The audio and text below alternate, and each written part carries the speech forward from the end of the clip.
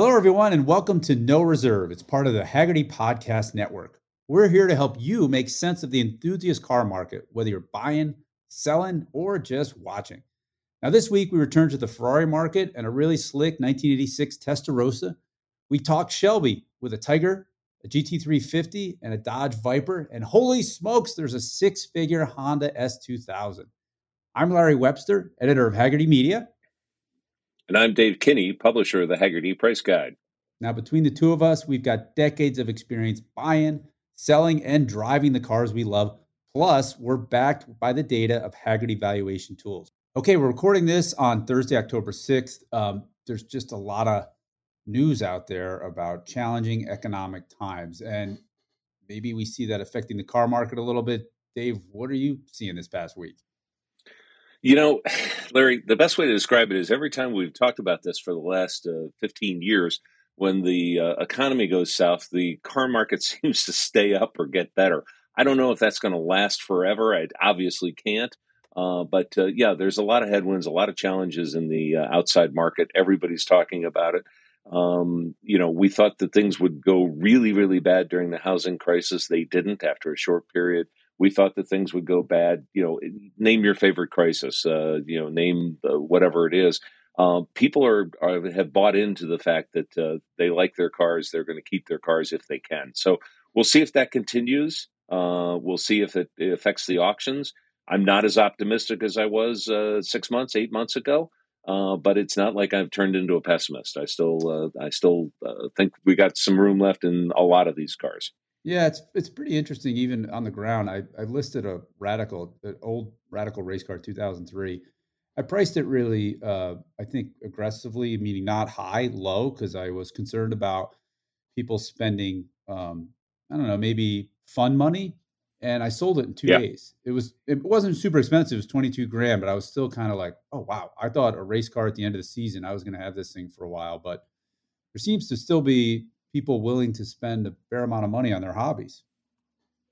Yeah, and I think that's important that that we remember. And obviously race cars, that can be an expensive hobby. Your race car wasn't certainly on the expensive end of it. But yeah, I mean, I think people are they're still all in, and I think they'll stay that way for as long as they can. I mean, it's the same old story with belt tightening everywhere. Sometimes it means that they're not going to buy a lot of stuff for their race car, or they're not going to go to as many events. But they sure do like having it. So there you go. Yeah. So 08, 09, the big crash, the last one that we saw, the market dipped, but it didn't last long. I think a lot of people, if memory serves, saw it as a buying opportunity. Is that what you're saying? Yeah, it can always serve as that sort of thing can always serve as a buying opportunity for somebody. If there's a lot of cars that come out on the marketplace and you're the one who has the cash, take care. Yeah, so we're certainly seeing that. I mean, the first car that I think we should talk about is one that we mentioned last week. It's a Ferrari Testarossa that sold on Bring a Trailer. It's a 1986. It sold for 150 grand, which seems right up the middle, but right kind of what we expected for it to sell, which suggests that those things are still, they're very stable cars.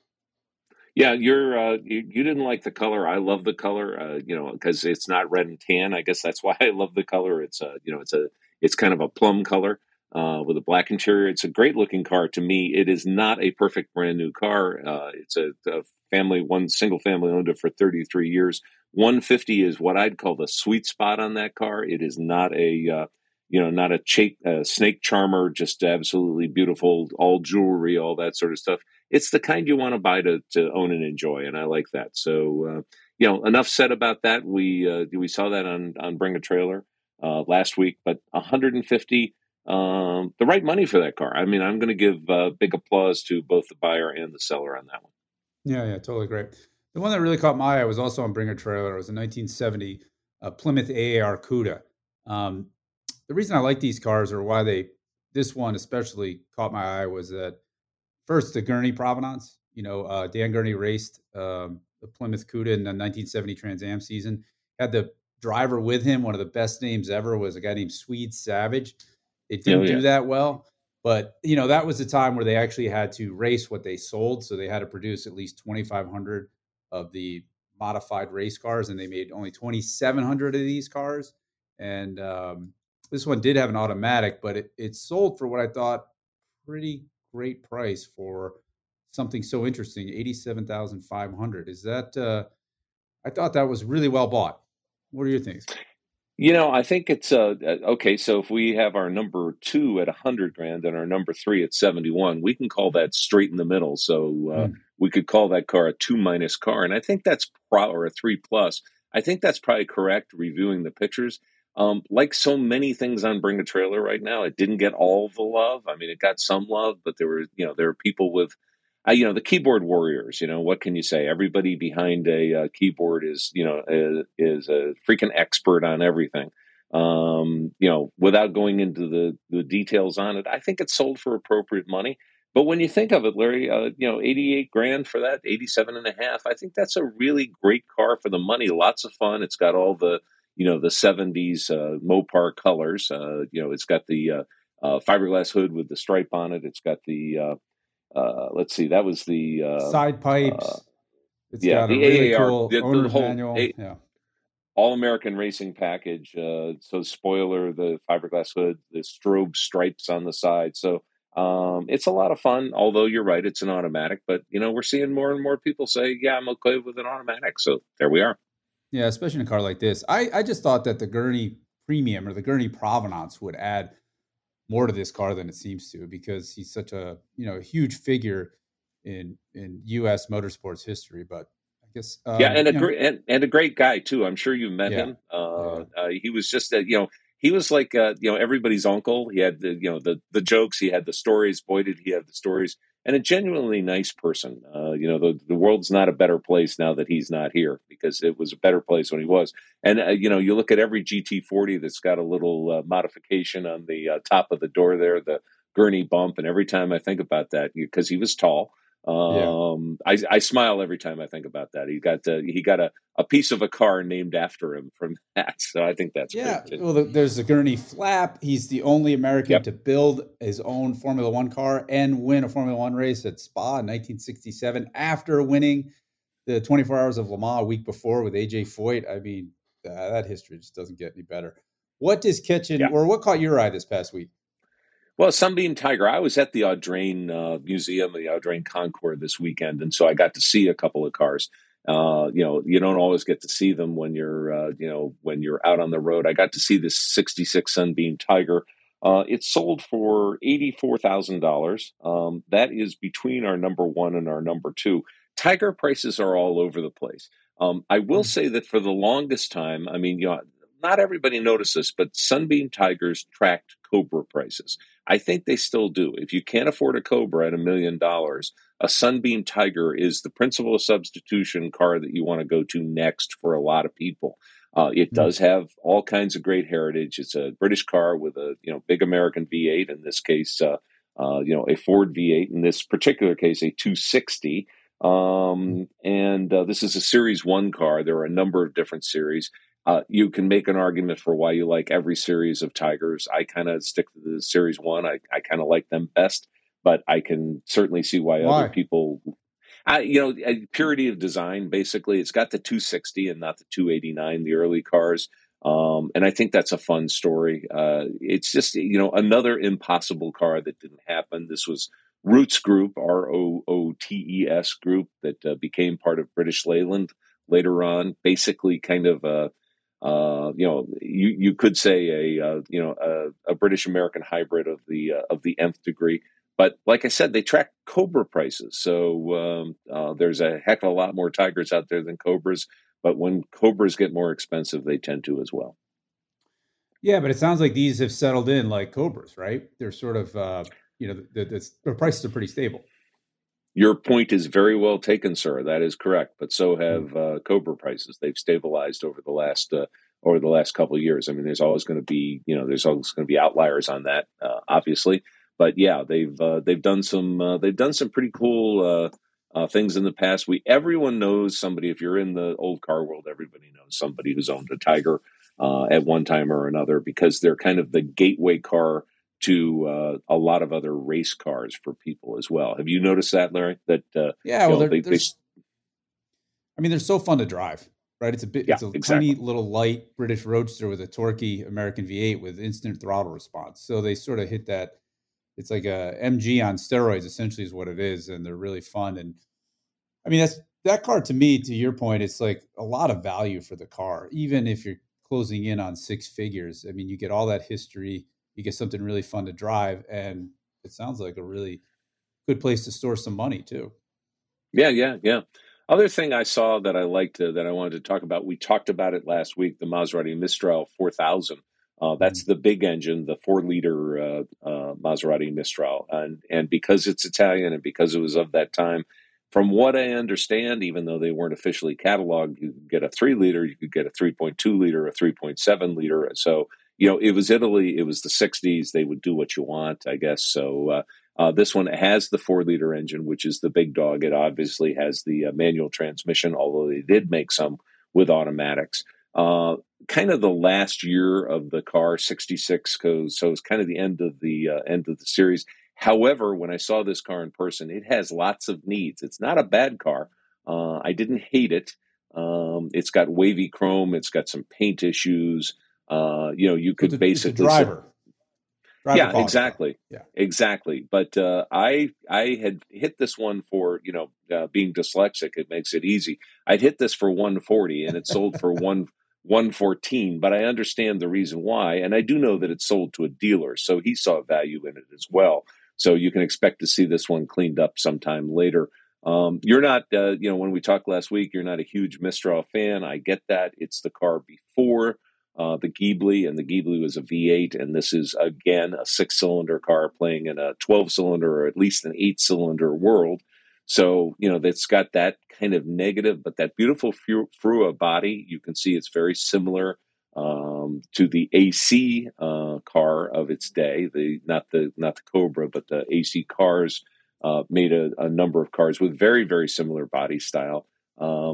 And it's an acquired taste. I get it, but I tend to like those things a lot. And I No, think I at think it, 115, well, it's a great buy. So I think it was an interesting choice. And those straight six engines usually sound pretty terrific and they're really smooth. So there's a lot going for it. I mean, let's talk about condition for a second. In the Hagerty price guide, like number one is the most perfect car in the world or the most perfect handful of cars in the world. Number two is really, really nice, just about new. And this one you said, it's a driver quality car. Where would you put it on the 1 to 5 on the Hagerty price guide range in condition? well, interesting. You should ask, Mr. Webster, because after looking at this car and seeing what it's sold for, our number 4 right now is 161, and this car was not a high number 4. But I think that means we need to take another look at our values here. I think that I'm not predicting that it's going to happen, but I would not be surprised if the prices don't go down in our next price guide. Mm. I'm in charge of pricing these, so we'll find other ones that sold. One car does not make a price guide, obviously, but if we see a couple more, and I did see a couple of not the 4-liter cars, but I've seen a couple of them sell recently, and I think our number right now is a little bit high on the price guide. So Oh, there's a preview for you on January 1st. You might see these things coming down. That so who? yeah, it's a well bought car. Like Oh, I somebody got think a good so. And car. Yeah. like I said, it was sold to a dealer, and dealers are not in the business of buying cars that they can't make money on, although it happens. Sure. I would say that, I think that there's, I would think the car would be instantly flippable for 125, 135, something like that, which gets a little bit closer by a number 4 price, but we're still not all the way there. So. Like I said, one car doesn't make a market. It's only this could be an outlier. But the condition, I think, really dragged this car down, and probably the interest in this car as well. Okay, on the other side of the spectrum, for not a lot more money, but totally different in terms of era, is this car that's a 2008 Honda S2000 CR. The CR is important. It's sold on Bring a Trailer for $125,000. It only had 6,000 miles, and the CR stood for club racing, and they Yep. were, similar to the AAR. These were some of the upgrades that Honda made to the car to make it a racier machine. So they did a differential, they did different suspension. They had some aero tweaks. I've raced both the CR and the non-CR, and the difference was striking. The base car, loose, really hard to drive, shockingly, and then this car was fantastic on a racetrack. I think we did 25-hour Thunder Hills in it. I don't know if we won or not. It was a ways back, but just brilliant cars to drive. And they didn't make a lot of them, only 700. But this really shows the strength of these late model JDM specials, doesn't it? Yeah, and this was, I mean, the British call it a run-out special. I love that term. That's when you got a whole bunch of extra bodies, and they're not selling real well. So you go ahead and make them into a in bunny ears air quotes run out. And so they made these club racers near the end of the run. Or at the end of the run. And believe it or not, Larry, they were tough to sell when new. You could buy one at a discount. I don't remember those days all that well because I wasn't in the market, but it was a $25,000 car. And what this thing sold for was exactly $100,000 more than that. That's a pretty darn good investment to have 6,000 miles worth of fun. I think that's what the miles were on this one. Yeah, 6,000 miles worth of fun. And get $100,000 back on your $25,000 investment. I'll do that all day long. I don't have any problem with waiting 14 years to make $100,000 off of 25 grand while enjoying it. And another example of what you can do with cars if you pick the right one. A loser car to begin with. It's a little tough. A hard to sell car to begin with. Never a loser car. But hard to sell car to begin with, but they're getting their revenge now, aren't they? What, they made like 700 of them, something like 700, that? yeah. I think it just speaks to so many of these Asian specials or Japanese specials from the 90s and the early 2000s. The Supras, the 300ZXs, the RX-7s. I mean, it's that generational shift we always talk about. The Gen X are just getting into the time when they've got their highest earning years. They're spending on the cars that they wanted but couldn't afford. And the best cars like this one it's probably a number 2 car, are really fetching high dollars. And I don't think this is a bad investment or a silly purchase. I feel like these things are going to be strong for a long, long time because there's such wonderful things to drive. I mean, just that gearbox alone is almost worth the money. Just shifting it from second to third it just feels so mechanical and direct. It's I got a lot of great memories in these. Yeah, and the funny thing is that once again showing the love at in the comments section, there were a bunch of people who said there wasn't that much difference between the CR and the regular one. I think you disagree with that. I have a friend who has a CR, and he would disagree with that as well. But it's one of those things where sometimes manufacturers make something as a special that kind of slips under the radar. And I think these things for the longest time have slipped under the radar. Apparently one of the person who bought this, if I'm not mistaken, somebody said had bought, this was the fourth one, the fourth S2000 that they bought on Bring a Trailer. So in the business, we would say they're going long on S2000. So we'll see what happens. They could be right. There could be a lot of room left in this. Yeah, they're starting to be recognized. It's like the other one, the Integra Type R. I can't remember the exact number, but somebody who worked at Honda told me that the difference, the number of parts that were different between a regular Integra and the Type R was some huge number, like 80% different fresh parts because it was a race car. So I think these things are starting to be like, they're almost like the modern Shelby Cobras in a way. Maybe that's not the perfect analogy, but these kind of racetrack specials. I know you said like this was a way to get rid of the bodies that they had left over at the end of the production run, but they're special and super cool. But sometimes, go ahead. Sorry. No, not so much for Honda because, they're a little bit better with their production numbers than say a Bentley or a Rolls Royce would, or an Aston Martin, where they do they're never officially called runoff specials. But I think that, I think, for Honda, I think there were a couple people in engineering who were having fun, by, saying, hey, we want to produce another, 1,000, 5,000 of these things. Let's do this, let's do that, and let's do this, and make them into specials. It didn't work for them when brand new, but boy, does it work for them right now. Yeah, one car that surprised me that didn't, it wasn't sold because it didn't meet reserve. It was also on Bring a Trailer. It was a 1999 BMW 540i Sport Wagon. This thing was modified with a S62 V8, had a 6-speed manual, looks fantastic. It was bid to 45,000 or just under that, which I was shocked at this car. I thought that audience and the fervor for wagons, V8, stick shift, especially BMW, this thing would have gone off the charts, but it did not. So we're seeing a change to these kind of resto-modi cars, aren't we? Yeah, I think this sold once before for right around the same money, and on Bring a Trailer, so it was real easy to track. I don't know what's been done since I think it was 2020, the last time that was out. What Mm. other mods have been made, if any? I didn't track that car all the way through. But it's a smaller market when you got a modified car because it's kind of a hands-on car for a lot of people. I think it would be fine for you. It wouldn't be fine for me. I'd rather have bone stock, to be real honest with you. But then again, I understand the attraction of the modified car. It's kind of the BMW they never built for a lot of people, and I think that's cool for a whole bunch of folks. Yeah, cars like this are right in my wheelhouse. I love tributes, modified, fakes. I feel like I get all the experience for a fraction of the dollars of the real thing and just something I can enjoy.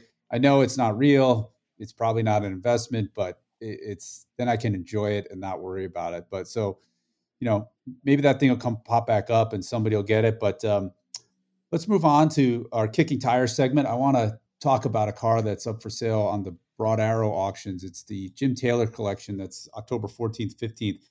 You have a lot of experience with something like this. This is a 65 Shelby GT350, right? This is the first modified Mustang that Shelby made.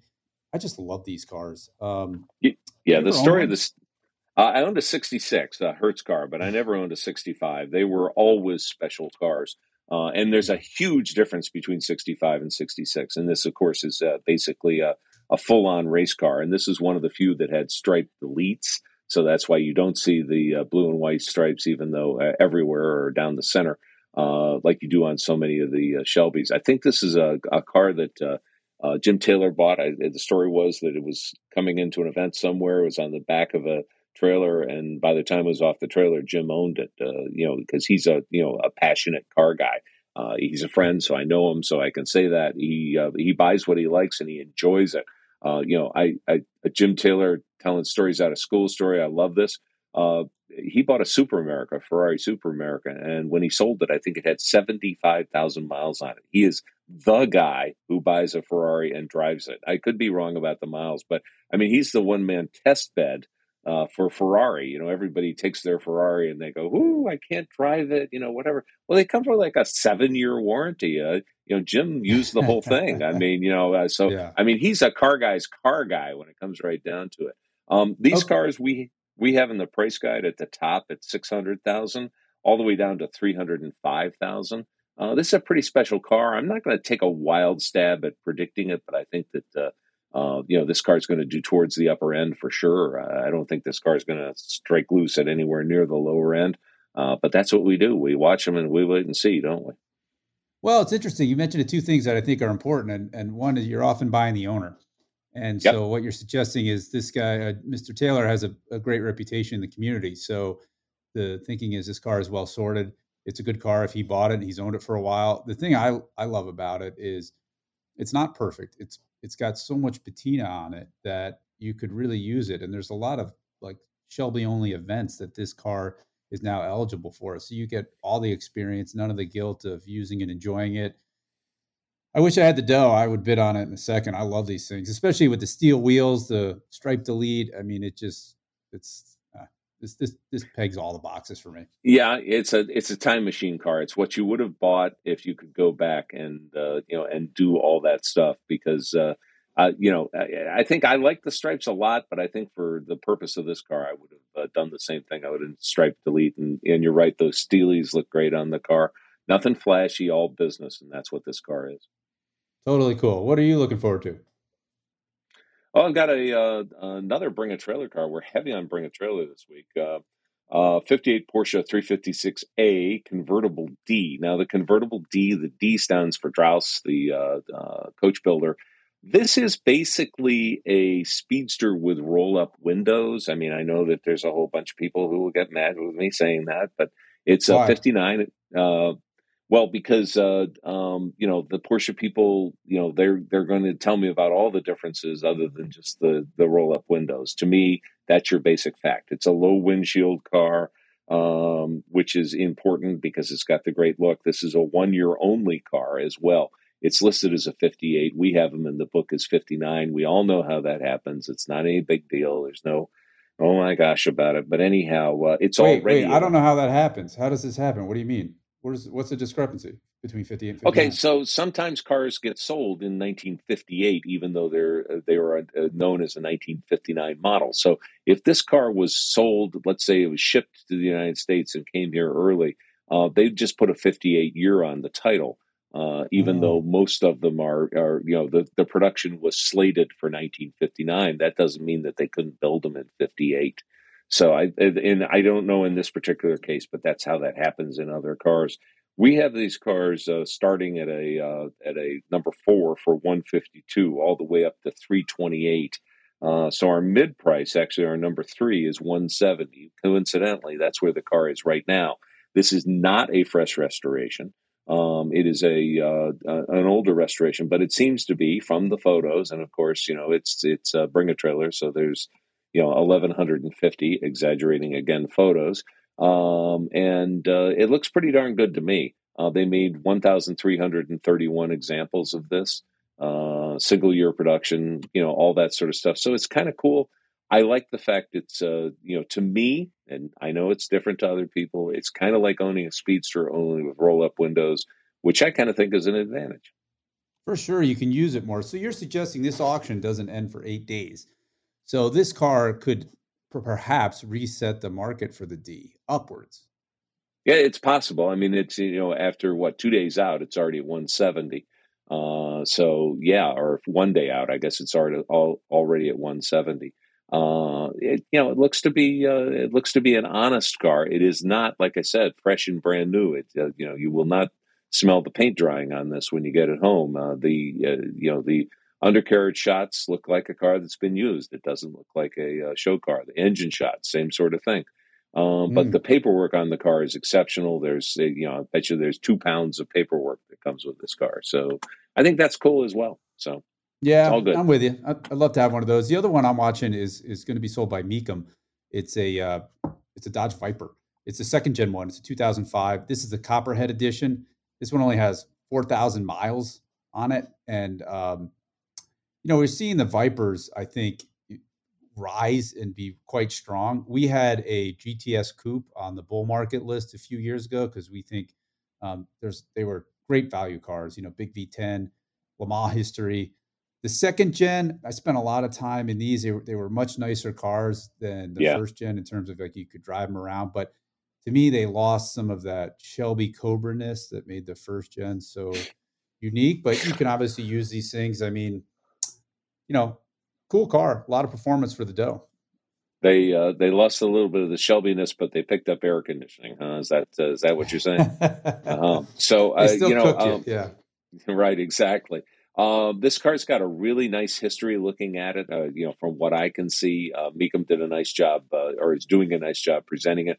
4,079 miles, number 212 of 300 of the Copperhead edition here in the 2005, and it's got the contrast stitching, the body colored stitching, all that sort of stuff. Looks like it's definitely along the adult owned line, not the boy racer owned, which is a very, very nice thing to have. Obviously, it's a 6 speed. That's the 8.3 liter, 500 horsepower engine on this car. Oh my I goodness. think there's a Yeah. lot going on for these. We have them in the price guide, and I'm going to give you an approximate number because I had to add the 8% we add for the Copperhead. So we're talking number 4 at 34 and a half. I mean, that's just a steal. That's a gift. A number 3 at 44, a number 2 at 60 or 66, it looks like. And then our number 1 is 83. I don't see how you could go wrong buying this car for our number 1 value. Yeah. I don't know if it'll go for that, but I mean, this is just the type of car you want to have in your stable of fun cars to own. Yeah, you're right. It took the rawness out of the Series One, but there's a lot to be said for every series of the Viper. They did get more luxurious, during the production run and all that. But again, it's got a lot going for it. I would definitely own this one. Well, the thing that strikes me, we often talk about substitution, and as a lot of the prices for some of these cars go up, suddenly, if a Supra is worth 150,000, one of the best Supras, I always talk about like, wow, you can get a Gallardo for that kind of money. I mean, you can get some really Hmm. special cars. This car at that price, there's nothing like it. The experience of driving these things is unlike anything else. That V10 is really an on-off switch with power. You can spin the rear tires at will. You sit on the rear axle with this huge long motor and hood in front of you, and they're just super special in that regard and kind of raw. And when we always talk about these analog cars, something that the driver is supremely important, there are few better than a Viper. So it'll be interesting to see. This is going to be auctioned off at the Chattanooga Mecum auction, October 14th, 15th. So kind of a busy weekend coming up in terms of the Jim Taylor auction and also this Mecum stuff. But what a great car. Well, let's move on. We got some great questions. Dave, I'm going to pitch the first one to you. This is Aaron from Boulder. This is something we just touched on earlier. And his question is, how long do you think the manual premium will survive? And his point is, at some point, there won't be that many people who will really know how to operate a manual transmission or want to, because right now we think it's about 10 to 20%, depending on the car, if it's got a manual. Do you see that staying? Do you think that premium is always going to be there, or do you think at some point it just goes away? I think for different cars, the answer is different. I could see where, in the Porsche world, I would definitely say that premium is going to last a very, very long time, if not Mm. forever. The question becomes something along the lines of, why are old race cars worth money? It's because of the fun factor. It's because of the event factor for the race cars. But yeah, driving a manual transmission, look, it's just more fun. It'll also keep your kid from getting in an accident when they're texting, because you can't text and drive a manual transmission car in city traffic. It is just absolutely impossible. You can either stop the car and get out, or stop the car and go in a parking lot and text, or not text at all. And of course, we all know the joke that it's a Generation X, safety device, so that your car can't get stolen. It's a security thing to have a manual You transmission. mean Gen Y? Yeah, Gen Y. Yeah, you're right. You're right. So any generation lower than where you are. But Right. the long story short is, I think the manual premium is going to survive for a lot of cars, but I don't see it surviving for every car. In Ferrari, for example, they made so few of the manuals in a lot of these 2006, 2010 era cars, that just the rareness of them alone will make a difference. I think So anything built before 2010, the manual is going to always command a premium because they're not building anymore. And yeah, so that yeah. supply is fixed. And if you want, what do you like in these cars? The experience, the analog part. I think that's always going to drive enthusiasts. You cannot buy a new Ferrari with a stick shift, and fewer and fewer cars are being made. The Corvette you can no longer get with a stick shift. So I think it's only going to. I mean, some of the things I've heard though, Dave. There was a dealer that told me once. He's like, "Look, if I had 356s, Porsche 356s with an automatic, he's like, I would be unable to keep them in the showroom because so many of the next generation would show up. They love the style, they love the story. They didn't want the manual, which floored me. So to your point about the model to model difference, I think is really well taken. I don't know, have you ever heard stuff like that about Oh yeah, older automatic cars? Really? Hmm. yeah. I have. It's interesting because the era of people who learned to drive a manual, like driving to school, is pretty well gone. Those are all people whose parents had a Honda, or a Toyota, or something along those lines. And Yeah. those guys, those gals are now in their 40s. Hmm. When mom and dad had one, or better, or 50s, or even 60s, because the manual transmission as an everyday car has pretty well just hit the skids. So it's a performance thing. It's a car person thing, more than it used to be, and I think that'll stay that way.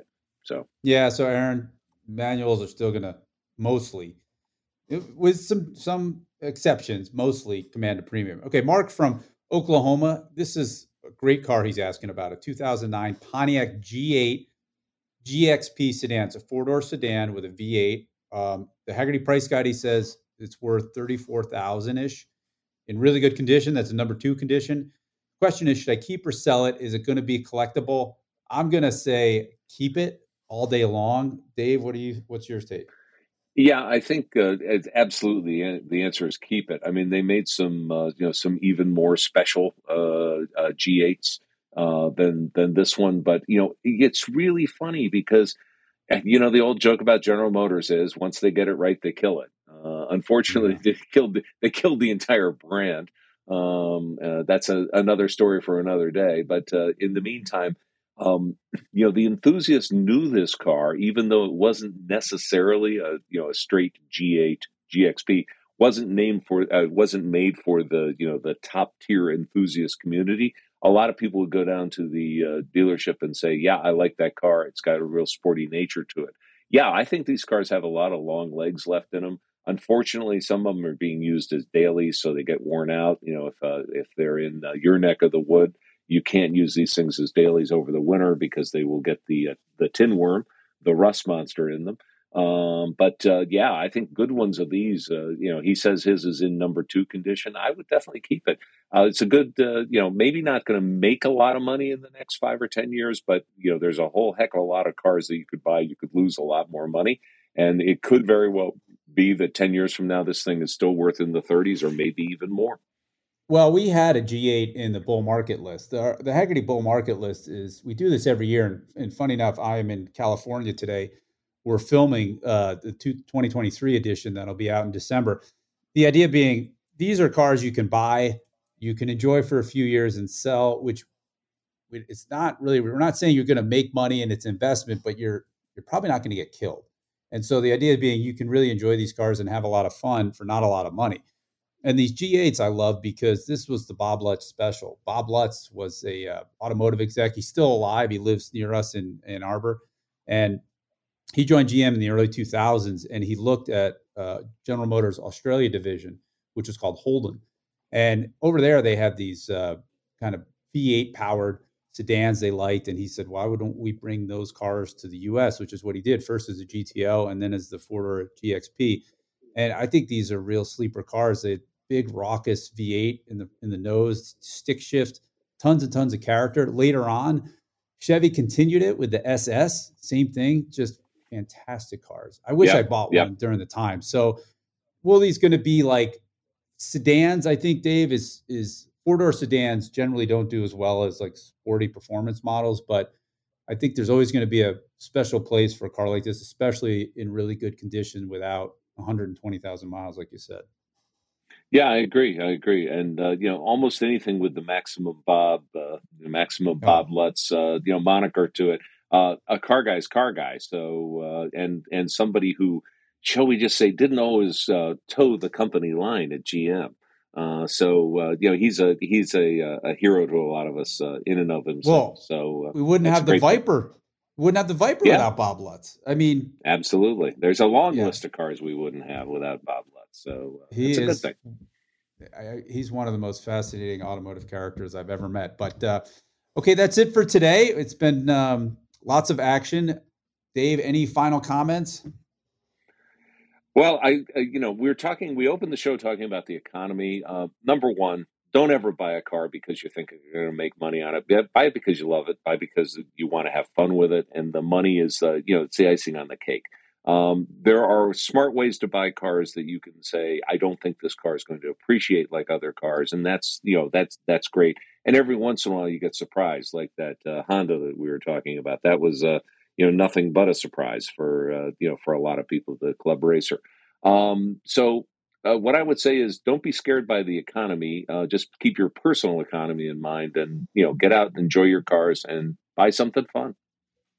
Yeah, that's one thing that does bug me about the car circles a little bit. We do track the values because it really helps us be smart with our money. But there seems to be not many people are willing to say, I lost money on a car I owned. And I always joke, like, I buy high and I sell low.